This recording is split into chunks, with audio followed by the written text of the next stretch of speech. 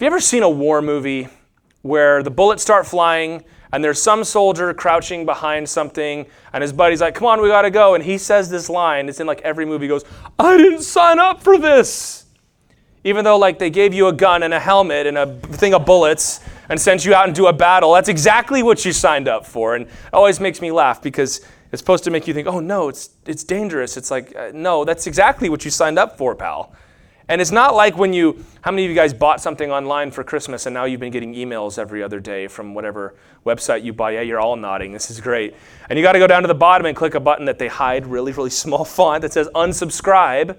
Because what? You didn't sign up for that. And they say, okay, well, would you just like to receive weekly emails then? It's like, no, please stop sending me emails. I didn't sign up for this. And you know, the devil is a liar. That's what he does. He's the father of lies. And he comes in and he promises us the world. He is unscrupulous. He is the worst used car salesman you've ever heard of in your life. No, it's fine, and it'll drive as long as you need it to, and it'll haul whatever you need it to. And then you get into what he tries to get you into, and it's not quite what he made it out to be, is it?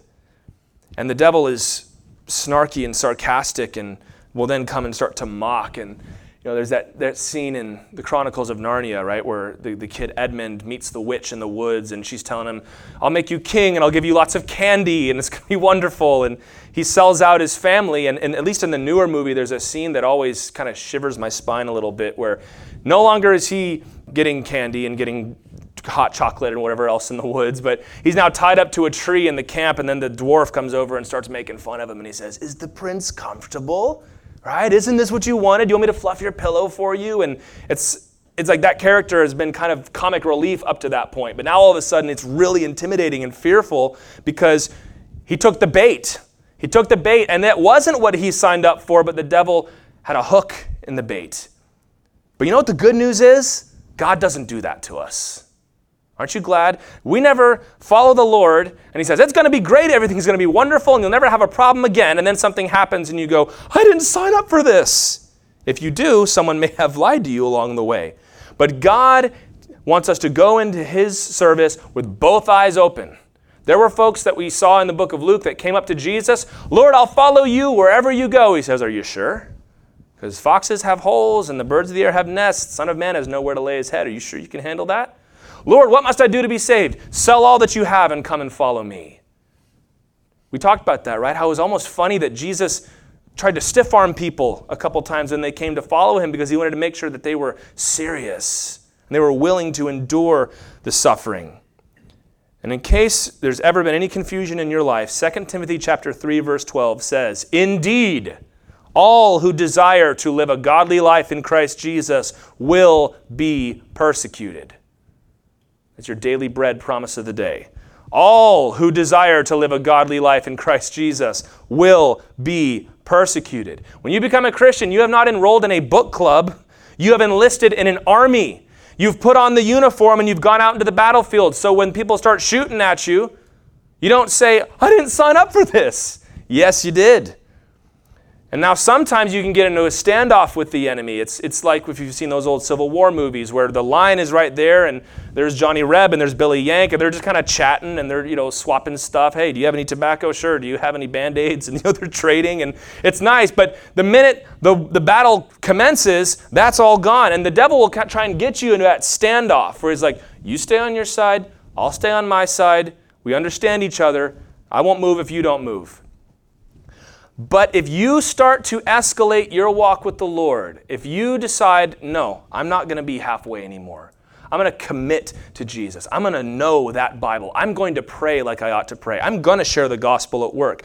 The devil will escalate also, and the pressure will intensify. And this is exactly what's going to happen in this passage today. We saw before where they brought the apostles in, Peter and John, and they tried to scare them basically and intimidate them and send them away. Well, now they're going to meet these people again. This is the second time they've encountered them, and it's going to get worse. But the good news of this passage, and we're going to get right into it, is that the enemy has no power to overcome the church. God's people will never be defeated if they never give up. And you need to know that it's a battle so that you don't give up when you get into it.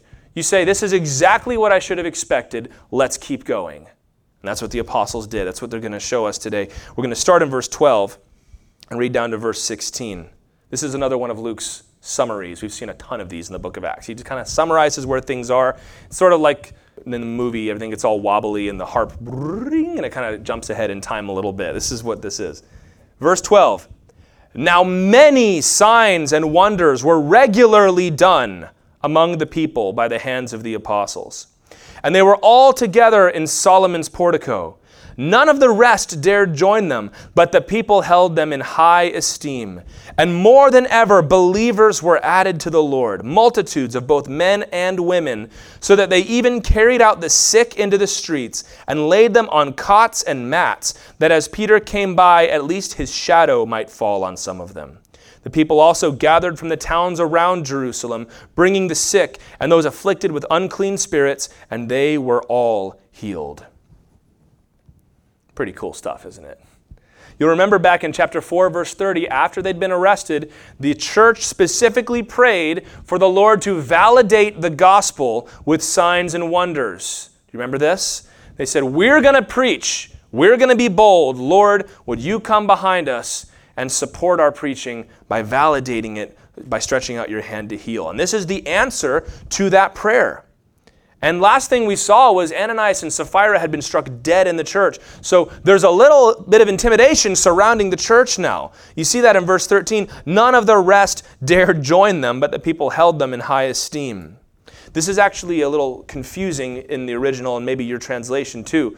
When it says none of the rest, some people will say, now what that means is the rest of the church was too scared to join the apostles in the temple. That doesn't seem right based on what we know from this passage. It seems more likely what happened is anybody that was just showing up to see what was going on, that stopped. The seekers, as you say. There were no more seekers. There were no more curious people. It was only the believers that were showing up because they said, people are getting struck dead. I'm not showing up there. I don't really worship that God. I'm not messing around with the Holy Spirit. And this is a very brief lesson for us. I think this teaches us that the church primarily is for the Christian. And that sounds silly to say that, but we kind of have a cultural background where everybody had to go to church. That was the law, actually, for a long time. You had to go. And so the church was where the gospel was presented and was where the evangelism was done. But I think it's more clear in Scripture, and this is certainly the model that we're following, that the church as a gathering is where the saints come together to be equipped, to be encouraged, to be instructed, and then to go out, Ephesians chapter 4, and do the work of ministry. Because you see, no one else is joining them. There's no unsaved person coming to church. And yet multitudes are coming to the Lord. How is that possible? Because the church was going out, and they were sharing the gospel.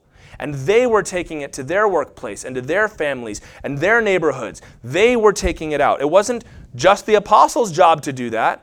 It was the apostles' job to get them ready so that when they went out, they took the gospel with them. It's pretty cool. And miracles are increasing. Look at this. Even Peter's shadow was healing people. Peter was walking down the road and people were taking their kids or their grandma or their husband or wife. And remember, they're scared now. They don't want to be directly involved with these people. That's that guy that told the lady she was going to die and then she died. But you know what? He heals people. So maybe if we can just kind of lean out and touch his shadow as he walks by. It reminds us of the woman in Luke chapter 8 who had the issue of blood, and she reached out and just touched Jesus' robe, and that was enough, remember? And Jesus stops and goes, whoa, whoa, whoa, who touched me? Somebody touched me. And Peter's like, there's a whole crowd around you. And she's sitting there, oh, I've done it now. I've done it now. And the Lord said, your faith has made you well. There's no formula to the Lord working in somebody's life. Right? And there's so many stories in the Bible of miracles happening. Some of them are very strange. Remember when Jesus spit in the dirt and made mud and rubbed it in some guy's eyes? And then he said, go wash your eyes. And he was healed. You guys would be very, very freaked out if I did that someday. There's the story where, I believe it was Elijah, where the son of the woman died, and he goes up and stretches himself out on the boy 7 times after he died, and he came back from the dead. You'd be like, what are you doing? No, don't do that. No, please, no, that's crazy.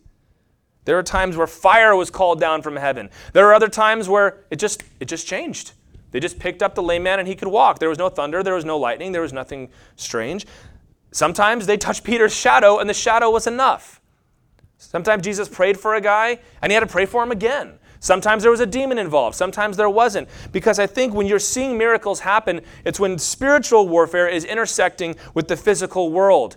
And you should expect that it's going to be a little strange. It's awesome in that sense of awe when it's made manifest.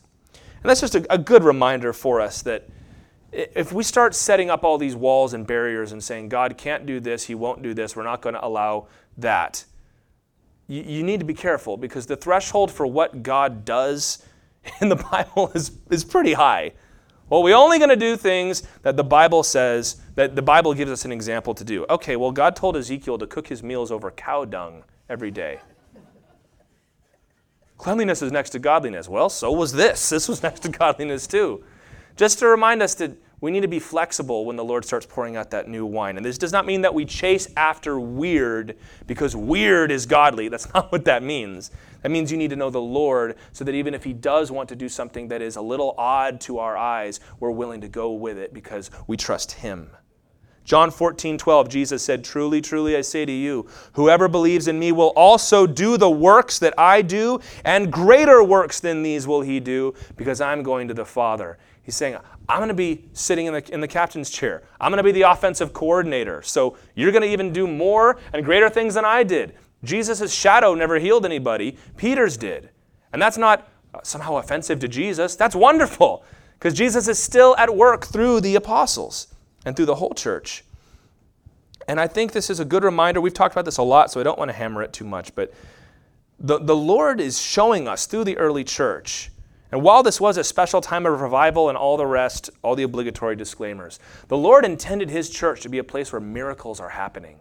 This does not place the responsibility upon you to go out and be a voodoo witch doctor and make things happen, but it means that we need to have faith that what the Lord wants to do can stretch into the miraculous, and that it's something that we expect and that we look for and that we're not afraid to ask for. I can tell you in my life, in like the last month, I've seen like a dozen cases of medical diagnoses that have come back surprisingly negative. It's been the strangest thing. Where like I've had 5 different people or however many come to me and say, hey, pray for so-and-so. They're about to go into the doctor and it doesn't look good. It looks like there's going to be cancer. It looks like there's going to be this, there's going to be that. And then we pray and it was nothing. And the Lord has reminded me, hey, those count. Those count. You didn't know. You don't know what the Lord did. The doctor said, oh, false alarm. But the Lord is working in my life anyway, can say God still answers prayer. And Calvary Chapel as an organization and us here as a church, we're a word church. We study the Bible. That is like our bread and butter. It's the primary thing we do. And there are those that will say, well, because we believe the word, we want to watch out for all this other stuff, and I don't want to prioritize that too much. But it's the word that teaches us the importance of that stuff. If we truly believe the Bible, if we truly believe that the book of Acts is setting us an example, then we ought to be praying like they prayed in Acts chapter 4, which says, Lord, as we boldly proclaim your word, would you stretch out your hand to heal and validate it? And then when the opportunities arise, not just to cringe and hope that everything goes okay until it's over, but to say, all right, this is what we prayed for, this is what God showed us, let's step out and let's keep going in faith. Full of active, insistent faith. Lord, you said. Read through the Psalms every now and then. Lord, you said. It's like, David, careful, man. This is God. No, Lord, you said to do this, and here I am, so you need to step up and do your thing, Lord. We kind of go, okay, God's going to do whatever he wants to do. Well, the Lord put a bunch of examples in there in the Bible and said, hey, call me on what I said. I love it when my people do that. So let's remember that, because what was causing multitudes upon multitudes to come to salvation was these miracles. And I don't think that we ever want to say that that is the only way that God can do it, but I do think that it reminds us that something can be missing in our churches if we're not careful. By the way, he says multitudes of men and women. You're never going to see a number attached to the church in the book of Acts ever again, at least in Jerusalem. Luke just lost track. I don't know. It was tons of people. Multitudes and multitudes of people. And they're getting saved, and people are being healed, and they're coming from outside the city. And now, as I said, they're escalating, they're pressing their advantage. Now the enemy is going to press his advantage. Verse 17. But the high priest rose up, and all who were with him, that is the party of the Sadducees, and filled with jealousy, they arrested the apostles and put them in the public prison. But during the night, I love this, an angel of the Lord opened the prison doors and brought them out and said, "Go and stand in the temple and speak to the people all the words of this life." And when they heard this, they entered the temple at daybreak and began to teach. Now when the high priest came and those who were with him, they called together the council, all the senate of the people of Israel, and sent to the prison to have them brought. But when the officers came, they did not find them in the prison. So they returned and reported, "We found the prison securely locked and the guards standing at the doors, but when we opened them, we found no one inside." Now when the captain of the temple and the chief priests heard these words, they were greatly perplexed about them, wondering what this would come to. And someone came and told them, "Look, the men whom you put in prison are standing in the temple and teaching the people." Then the captain with the officers went and brought them, but not by force, for they were afraid of being stoned by the people. I love that story. It's sort of like the book of Esther, where the Lord just shows his sense of humor a little bit. We saw in the previous verses, the church is escalating the battle. They're invading Satan's territory. They're bringing souls back, and now he's going to try and do the same to them. We see that the Sadducees and the priests are the ringleaders here. In the Gospels, it was the Pharisees that Jesus clashed with the most. This is the other party, the Sadducees. They're a little different. We've talked about the difference before, but in the book of Acts, you're actually going to see a lot of Pharisees become Christians. You're going to see more sympathy, even in this passage, with the Pharisees to the Christians. And a Pharisee is going to write most of the New Testament. His name is Paul the Apostle. At this time, he was called Saul of Tarsus. And you can understand why that the Pharisees, they truly did, in a lot of cases, want to serve the Lord. They wanted to get the word right. They believed in the coming of the Messiah. They believed in prophecy. They believed in miracles. They believed in angels. Sadducees didn't believe in any of that stuff. They were essentially a political force existing to preserve their own power and their own country. Now you'll see it is jealousy that motivates them, just like it was with Jesus. And they arrest them and place them in a public prison. So this is not, don't think like each one is in their own individual cell. This is like a big open courtyard with gates where they throw all the prisoners in at the same time. So they're throwing these apostles, these men of God, into prison with these common criminals. Who knows what kind of men would have been there, but I imagine there was some preaching going on when they got into that public prison. They're also probably putting them there so that everybody can see that the apostles were put into prison. But this time, the Lord sends an angel to let them out. This is the first of 3 miraculous escapes from prison we're going to see in the book of Acts. Does not happen every time. It happens according to the Lord's good pleasure. And the angel lets them out and says, "Now go back and preach in the temple." You might have thought the angel would say, "Now leave, go back to Galilee where they can't find you." He says, "Go back to the temple where they can find you." And the next morning, just get this picture. The Sanhedrin comes in, 70 of the most wealthy and influential men in all of Israel. They come and they gather together. They would sit in this big circle. They sit down. They've got their turbans. They've got their robes. Are we ready? We're ready. All right, send in the prisoners. And the guard goes to the jail and says, "All right, where are the apostles?" "I don't know. Where are they? Where are they? All right, everybody line up, roll call." They're counting. They're not here. All right, well, I'm not going to tell them. You go tell them. And then the Sadducees are waiting. And what's taking so long? "We don't know where they are." "What do you mean you don't know where they are? Didn't you put them in the prison?" "We did." "Wasn't it the public prison where everyone could see?" "Yes." "Well, somebody had to see. Were the guards asleep?" No, they weren't." And then someone down to the other end of "What's happening? What's taking so long? Just hold on for a second. We've got to figure this out." And finally, they send them scouring out to go look for the apostles. And somebody says, "They're in the temple." "What are they doing there?" "Preaching." Now you got to picture this. The temple complex was huge. On the east side, you had Solomon's portico, which is where they would preach every time. On the west side, you had this chamber of the Sanhedrin. So they're looking all over the place for them, and they're right over there. He says, "Well, go out and bring them." And there's a big crowd of people gathered to see them. And then the temple guard shows up and says, "Hey, would you mind coming with us, please?"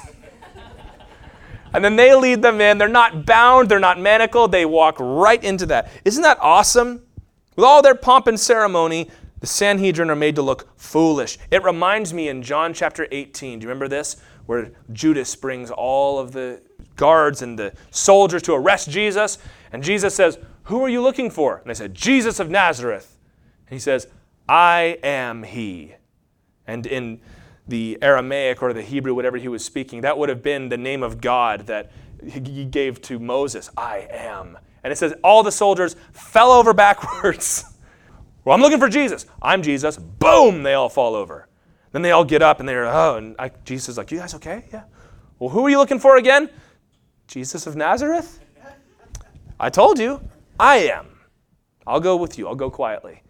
And it's in both cases. It's the Lord's way of saying, I'm going to let you take my son or my sons, but this is all under my control. Who's in charge here?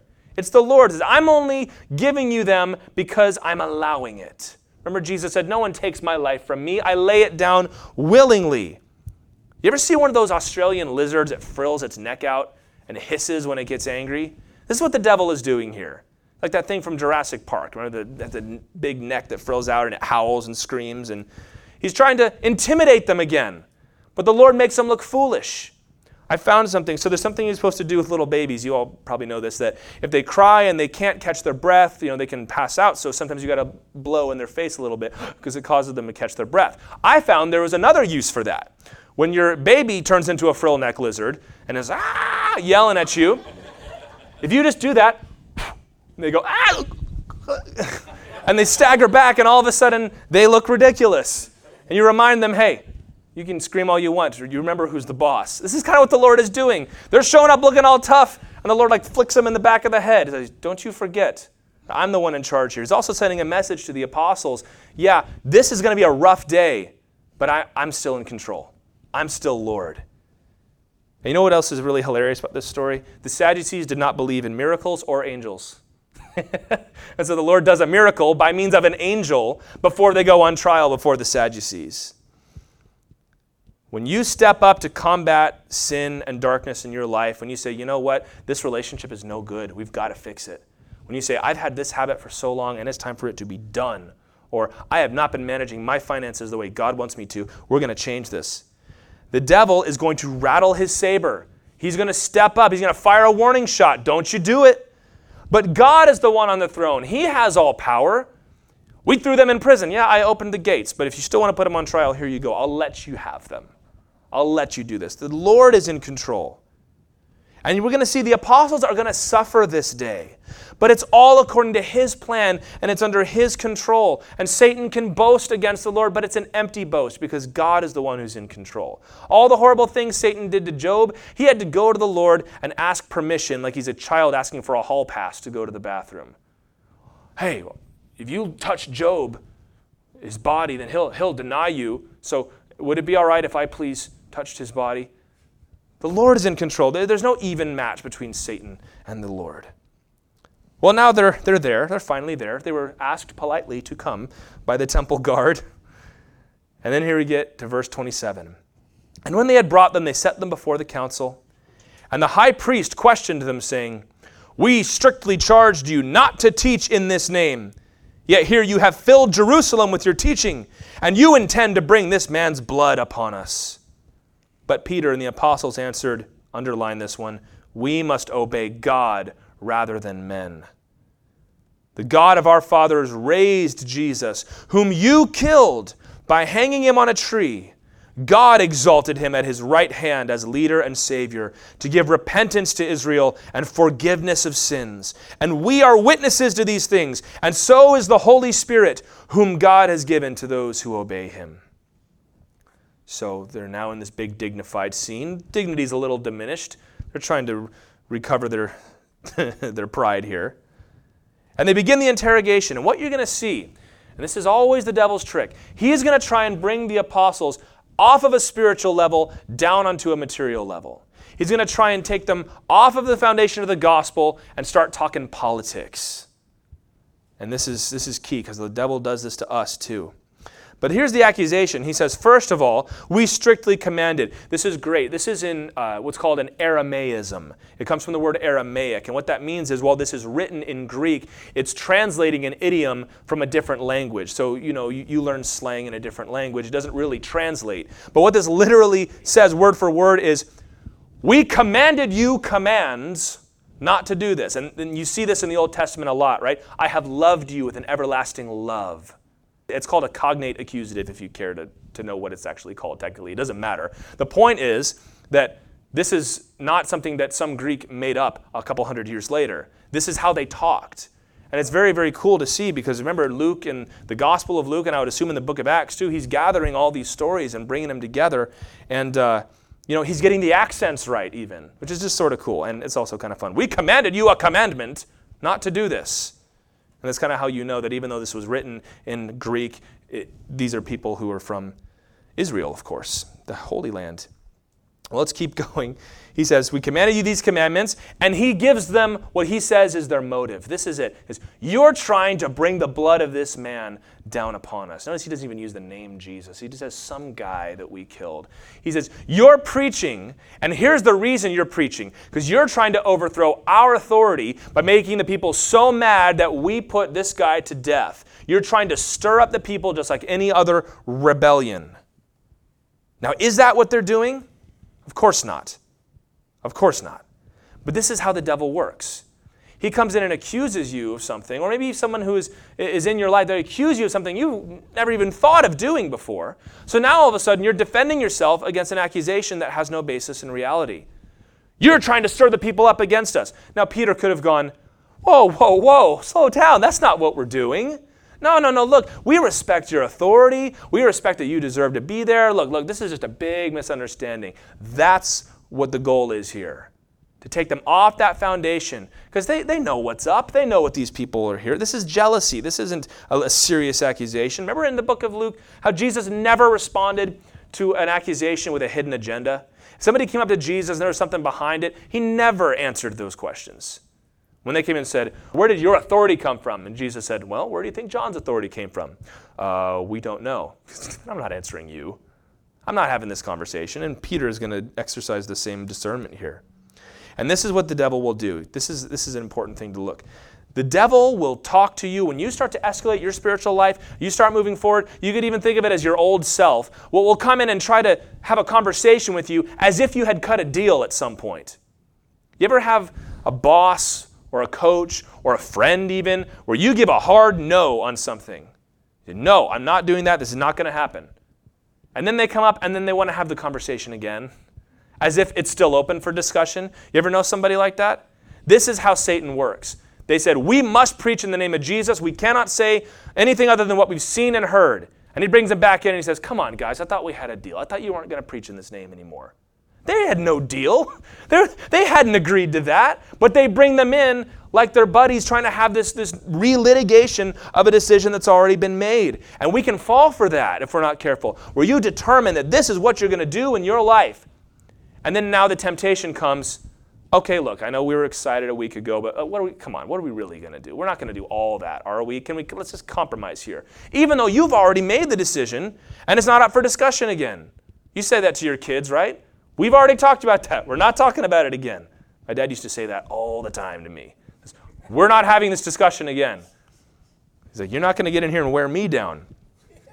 The example I think that is great here is in Daniel chapter 3, where Shadrach, Meshach, and Abednego were commanded to bow down to the golden statue, remember? And then they wouldn't, and Nebuchadnezzar got so angry, and he brought them for him. And in Daniel 3, he says, you will bow down. I'm going to give you one last chance. You're going to worship this statue.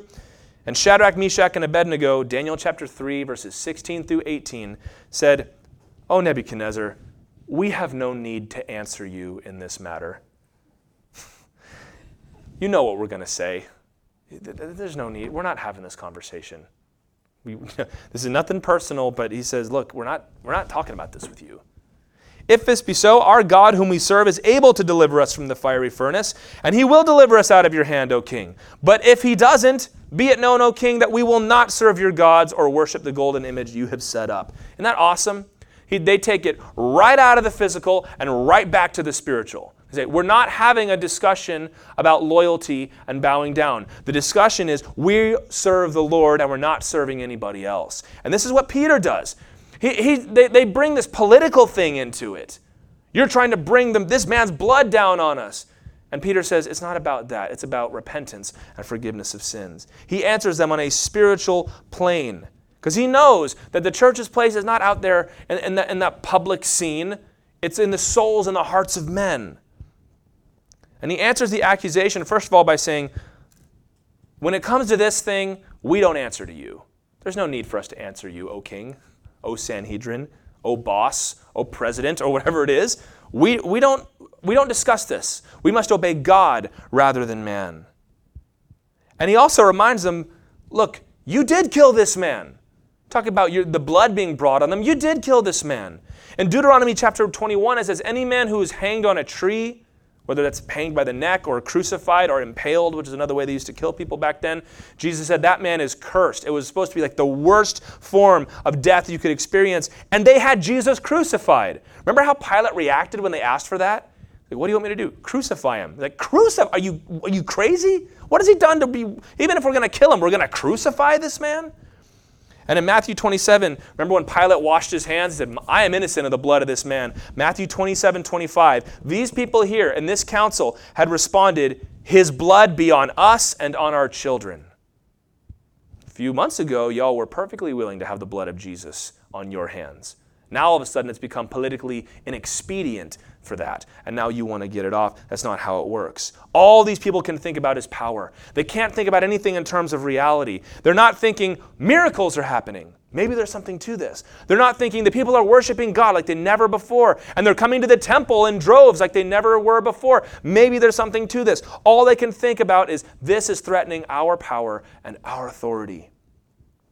And Peter comes in and they try to put him on their level because they can't think on any other level. They think, we know what you're up to. You're trying to stage a rebellion and you're trying to make a power play. And Peter's like, where did you get that from? That's not how we think. That's not how we operate. That's not how we live. That's how you live. We are only interested in two things, repentance and forgiveness of sins. That's what we're all about. He says, we've got a higher calling than politics. We're out for the redemption of Israel. He says, and we saw what God did. God is reaching out to save his people, and we witnessed it. We can't be silent, and the Holy Spirit is even testifying along. Listen, guys, don't get involved in a back and forth with somebody that's trying to dampen your enthusiasm for the Lord. That's not a conversation you have. There's no need for us to answer you, O king, or whoever. We're not doing this. I must obey God rather than man. We don't cut deals. You don't ease up to make friends. They could have probably, if they had been willing to grovel a little bit and say, oh, look, Sanhedrin, we respect your authority. We know you're great people. We'll preach, but we're not going to preach against you. We'll ease off on the blood of Jesus stuff. We'll just teach virtue. That's what you want, right? You always want the virtues that we all can agree on. That's what you want us to do, correct? They didn't do that. They said, no, you have zero say in what we preach. That's important, isn't it? This is heaven and hell. We can't be silent about this stuff. And I'll tell y'all, while this has never happened to us directly, there is a ton of social pressure on the church right now to be silent on some stuff. Nobody ever wants you to be silent on the gospel. They're too slick for that. They're too smart. They knew, people who want to shut up the church, they know that if they come out and they want to outlaw preaching in the name of Jesus or outlaw preaching the cross, they know that you would see instant revival in 50 states. So they don't do that. What do? They take what most people see as a side issue and they try and get their foot in the door a little bit. To now we're listening to them on what to preach. And what's the big example? The big example is what the Bible teaches about sexuality and marriage and gender. Kind of silly that we even have to have this discussion. But there are people that will tell you, you are oppressing people, you're abusing people when you teach what the Bible says, that sex is for marriage and marriage is between a man and a woman, and that God created them male and female. You can't teach it. That's offensive. We're not going to let you preach it on the radio. We're not going to put it on TV. And if someone comes into your church, this is something they're dealing with out in California. They're trying to pass all these laws that if somebody comes in and their child is struggling with their sexuality, and you bring them into a youth counselor, and the counselor says, no, this is what the Bible says. There are folks that want them to go to jail for that. Now, that law was defeated, but guess what? There's going to be another one tomorrow. There's going to be another one 5 years from now. And if that issue dies, another one's going to come up because the world is always wanting to come in and have its finger in what the church does. And I remember talking to a guy that's like, who cares about this really? It's such a side issue. Why does it matter? Here's why it matters, because there are people that are going to hell without Jesus. And if the sin that they are caught up in, we're not allowed to preach about, you've got a whole group of people that will never be told that they must repent. You're telling us to stop preaching repentance. Oh, you're just exaggerating. Yeah, well, it's best to catch it before it grows too big, isn't it?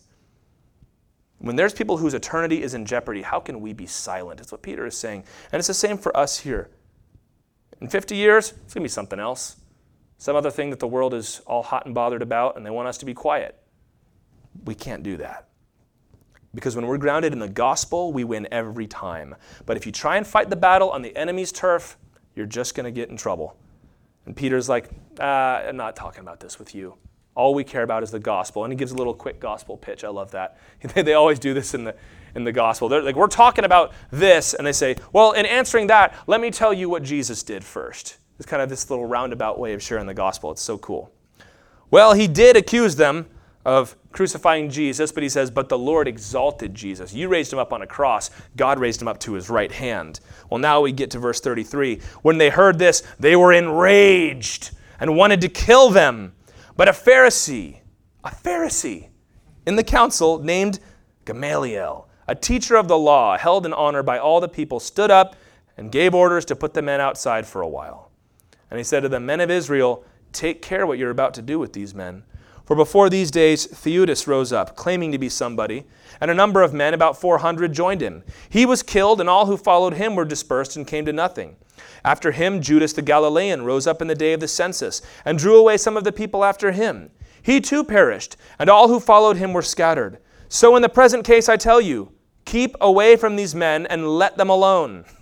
For if this plan or this undertaking is of man, it will fail.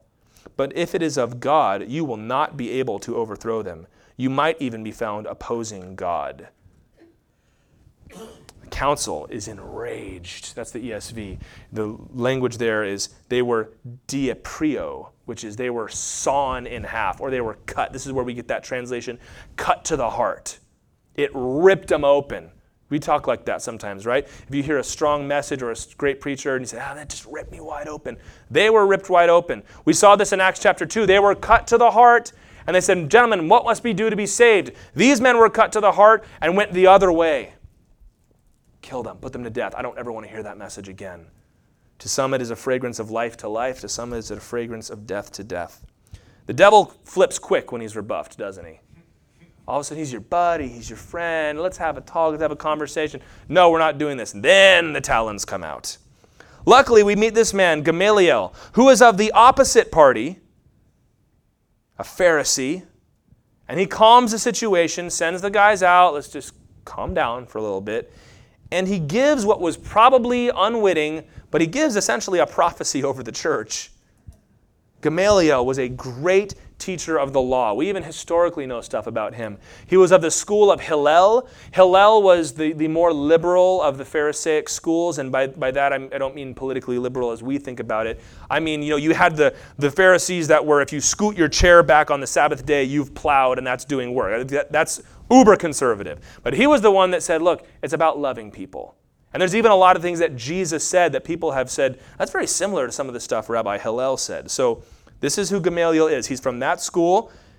And in fact, the Mishnah, which is traditional Jewish literature, it says that when Gamaliel died, quote, the glory of the law ceased and purity and abstinence died.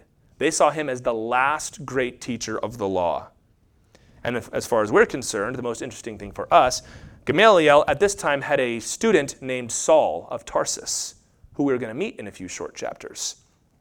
We know him as Paul the Apostle. And he refers to these two rebellions. We really don't know anything about them historically. Everybody loves to speculate and think they know. It really doesn't matter. And that's actually kind of the point, that we don't know anything about them. It's like, guys, there's movements come, movements go. Things blow through, and then they blow over. So he's saying best just to leave it alone. If this is going to cause trouble, it's better just to leave it alone. And that's what happens in history. This is a good lesson for us too, because we as a church even can panic with every wind, every wave that blows through, every strange idea that comes through. But the more you read through church history and even secular history, it just helps you just chill out a little bit. 100 years ago, somebody set off a bomb on Wall Street. It was an anarchist. And anarchists were the biggest threat, and they wanted to tear down all government. Where are they now? Probably haven't even heard of them until right now. It blows through. And it might be serious at the time, and there might be steps that need to be taken, but there is a good lesson that, look, stuff comes, stuff goes. And this is what he thinks about the church. And he's so interesting because there's no record of his salvation. He certainly was a noble man. And he makes a point that, look, if God is in this, you can't stop it. And if God's not in it, well, it's going to die anyway.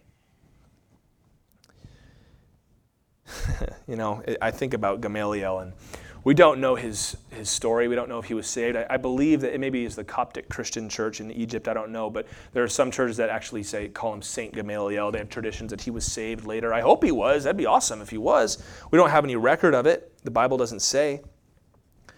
But it's really unfortunate, and I'm just going to pause on this for a minute, that there are so many noble figures that come along and help the church and even fight for the church and champion things that we are on board with, and we make common cause on certain issues. I wish they all could be saved. And we need to be careful that we don't start admiring them as the standard rather than the church, because this is what can happen. You've got somebody who's not in the church, but he's on our team, and so we start to get really excited. Oh, we got one. We got a celebrity. We got a professor. We got an athlete, whatever it is. They're on our team now. And you look at it closely, they're not really a believer, but they just, they believe in something that we're into, or they want to defend our freedom of religion or whatever it is. In the book of 1 Kings, chapter 18, it says this. This is when Elijah had told Ahab, there's going to be no rain except at my command. Now the famine was severe in Samaria, so Ahab called Obadiah, who was over the household.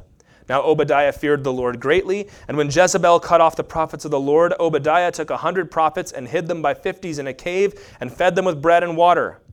Good guy. When Ahab said to Obadiah, go through the land to all the springs of water and to all the valleys, perhaps we may find grass and save the horses and mules alive and not lose some of the animals. So they divided the land between them to pass through it. Ahab went in one direction and Obadiah went in another direction. And then when Obadiah finds Elijah, this is not the Obadiah from the book of Obadiah, it's a different guy. He kind of says to Elijah, what are you doing? Don't you understand what you've done? Don't you know how difficult you've made these things for us? Elijah was about to pray fire down from heaven. He was about to pray for rain that was going to come. Obadiah was in the service of the king looking for grass in the promised land. And I think I may be stretching it a little bit, but it's okay. Look, you get men like Gamaliel or men like Obadiah that they want to serve the Lord in a way, but they can't get outside of the world system. They can't think how to serve the Lord outside of what everybody else does. The best way Obadiah could have helped, he was saving the prophets, he was putting them away, that's great, but he should have been telling Ahab, you got to repent. That's what's keeping this place from the rain coming. This is why Elijah did this. He should have gone to Elijah and tried to help him. You're helping the prophets. Why aren't you helping Elijah? He sees Elijah. He's like, Elijah, why did you make things so difficult for us? And this is so hard for me to do this now. It's so hard to maintain a good testimony when Elijah knew we don't need a good testimony. We need national repentance is what we need. When you can't get outside of the way everybody else works, you can't think in that, dare we say, miraculous sphere where God works. That's where we've got to live. That's where we've got to be. All that being said, what Gamaliel said was very true. If God is in something, nothing can stop it. And here we are 2,000 years later. Listen, guys, if this so-called church, if God's in it, it'll last forever. If not, it'll die away. Well, here we are 2,000 years later, and I had to explain to you what a Sanhedrin was. And you can look around and see 5 churches from outside our window. The church is unstoppable because God is with us.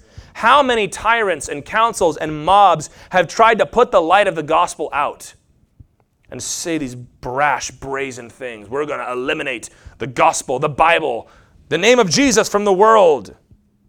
It's all failed and all looks ridiculous now. And then people stand up in our generation and say the same thing and we go, oh no, what if he's right? He's not right. He's in a long line of people that have tried to shut up the church and have failed because God is in it, because God has determined to save souls, and He's determined to use the church to do it. You know, they're saying these things, and in a few years there'll be persecution coming from Rome too. At the Council of Nicaea in 325 AD, Emperor Constantine comes into this council with all the church leaders, and he bowed down and kissed the feet of all these old martyrs who had had limbs cut off and had these scars from the torture they'd undergone during the persecution of Diocletian, the other Roman emperor. And now the current emperor comes in and is bowing down at their feet. You can't stop the church. You can't stop God's church. In Daniel chapter 2, do you remember that dream that Nebuchadnezzar had where he had the golden head and the silver shoulders and bronze and then iron and clay in the feet? But then there was a rock that came out of nowhere, and it struck the statue, and it crumbled, and then the rock just grew and grew until it became a mountain and covered the whole earth. That's the kingdom of God. That's what we're a part of. That the world sets up its empires and its powers and its authority, and it's intimidating and it's scary, but the Lord will never be defeated. And they need to know this because they're about to endure something that might cause them to doubt that. The devil will grapple with the church. He doesn't always do words. If the devil can tempt you, he'll tempt you. But if he can't tempt you, he'll grab you by your neck and he'll try and force you down. But he can't win.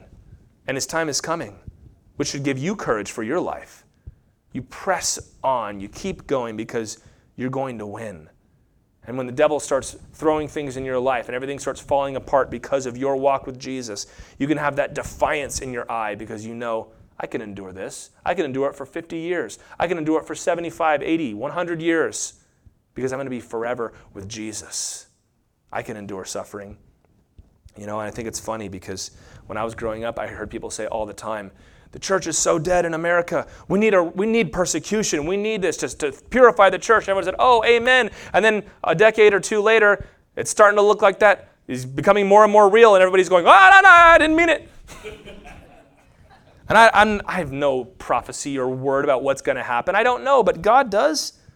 But what if it were to happen? What if they were rounding us up? Let them round us up, because the Lord will never be defeated. Well, verse 40, it actually says the end of verse 39, they took his advice. And when they had called in the apostles, they beat them. 3 little words that have a whole lot behind it. They beat them and charged them not to speak in the name of Jesus and let them go. Then they left the presence of the council, rejoicing, because they were counted worthy to suffer dishonor for the name. And every day in the temple and from house to house, they did not cease teaching and preaching that the Christ is Jesus. They were released, but first they were beaten. This is the Greek word dero. It actually, and it's used idiomatically here. Literally, it means to flay or to skin something. And they would say that when you got beaten like this, you were being skinned because the beating was so severe, it would rip the skin right off of you. This is not the flagellum, as they called it in the Romans, where they would put the glass and everything on it. This was a 3-fold calf hide whip, and they would each receive 39 lashes. You'd receive 2/3 on the back and 1/3 on the chest. You've all maybe seen The Passion of the Christ. Not quite as intense as that, but you get the idea. All 12 apostles are now going to shed the first blood, other than Jesus's, for the gospel. I wonder what was going through their head. They tie them up to these posts. I wonder if they went one at a time or if they did it all at once. I like to think they did it all at once. They're trying to make a point. They're tied up and they take Peter and they strip his robe off and they're tying up his hands, and there's Matthew getting his hands tied up, and Andrew is looking around and he's remembering that he was kind of the one that got them all into this mess because he was the first one of the first to find Jesus. And there's Matthias, who was only just recently made an apostle, and he's getting his robe pulled off, and there's the guy stretching out the whip. 1, thwack, and they all get hit. 2, thwack. They would have been given 40 minus 1 because 40 was the maximum the law allowed, and 39 was considered mercy that they would give them. And it would rip the skin right off your back and lay you open. Blood would have been flowing from these young guys. We think that John might have even just been like a teenager at this point. Whipped, beaten. And what does the devil want here? Submission, capitulation. Stop preaching in the name of Jesus. You're going to hear me this time? And I like to think that they were tossed right back into the temple where everybody could see them. This is what happens to people who preach in the name of Jesus. Fine, if you're not going to listen to reason, we're going to get physical. Guys, if you're going to follow Jesus, if you're going to wear the uniform, there's going to be attacks that come. You know what Peter would write years later? In 1 Peter chapter 4, verses 12 through 14, writing to a church that was not as old, not as grounded as the one in Jerusalem. He's writing to those in the diaspora, on the edges, who are just now beginning to experience persecution. Peter, what's going on? This is crazy. He wrote them in 1 Peter 4, 12 through 14, Beloved, Do not be surprised at the fiery trial when it comes upon you to test you, as though something strange were happening to you. I feel like we tend to think that, don't we? When someone comes out with some diatribe against the church, we were shocked. Don't be surprised, but rejoice. Rejoice insofar as you share Christ's sufferings, that you may also rejoice and be glad when his glory is revealed. If you are insulted for the name of Christ, you are blessed, because the Spirit of glory and of God rests upon you. Oh, I get this picture in my mind. They're being hauled out to be beaten. I wonder if they were afraid because they thought, the Lord just sent an angel to set us free. What's he going to do? What's going to happen? All right, we're going to let you go, but first take them out. 40 minus 1. Wait, what? And now they're taken out. And I wonder if they were, Lord, what's going on? What's happening?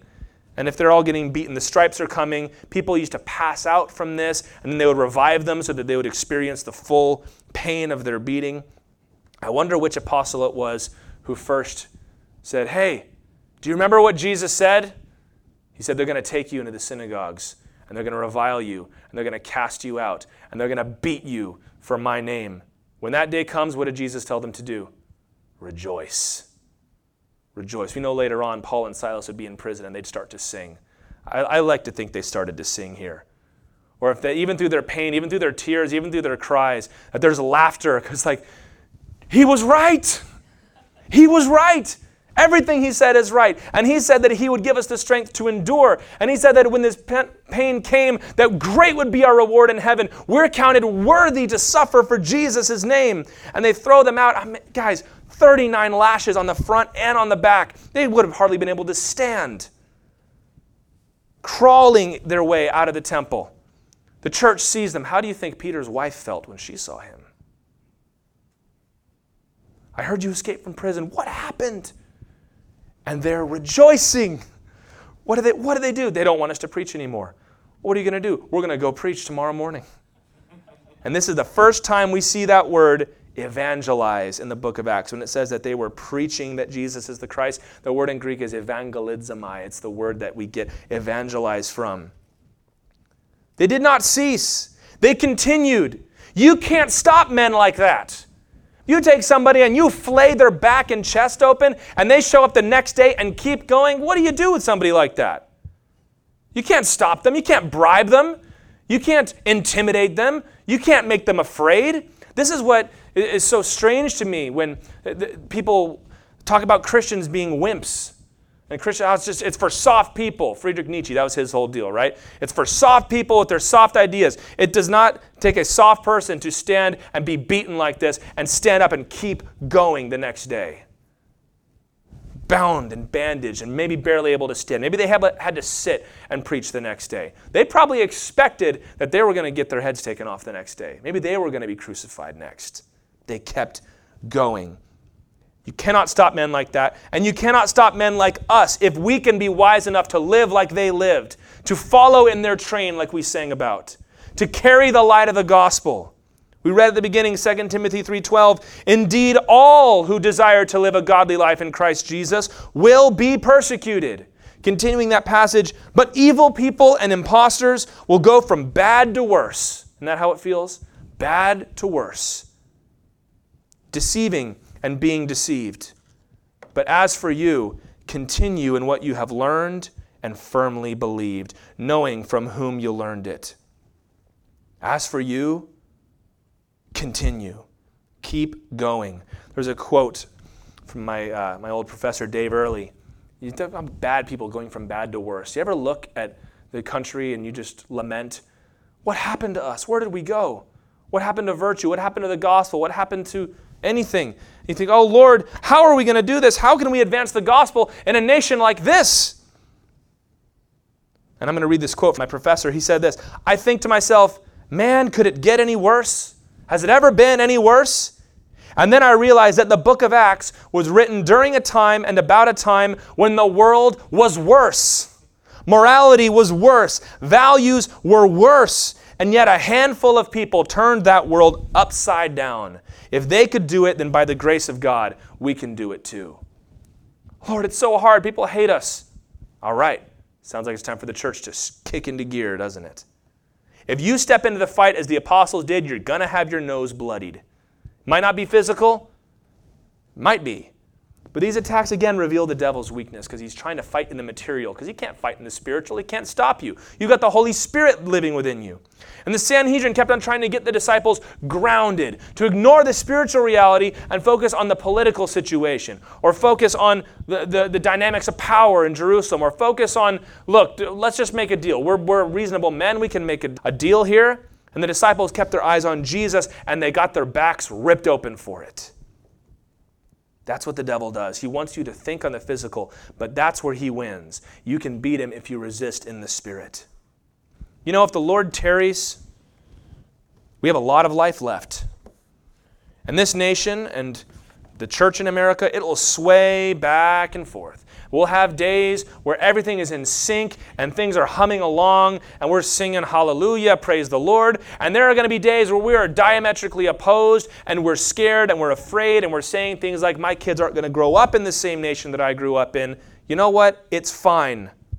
The more we seek to stand on the gospel, the more opposition will come to us. Well, let the opposition come. Because if the enemy sees fit to do something about us, then we must be doing something right.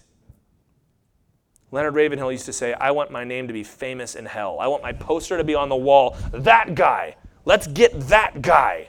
I'll give a $10,000 reward for whoever takes down that guy.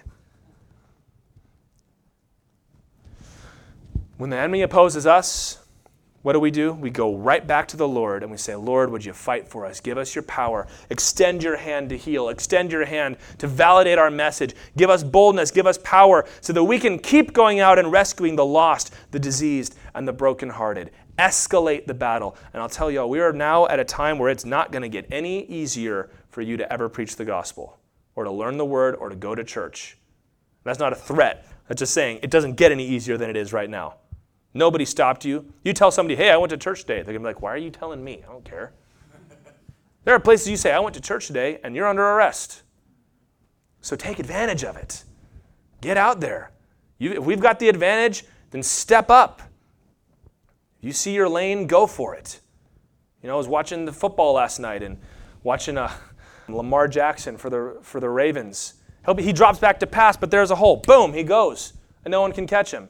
He sees his opening and he goes for it. Same thing for us as a church. If we've got an opening, let's go. Let's go so fast and so far and see so many people come to Jesus that they've got to have a little meeting down in hell and say, we've got to put a stop to something here.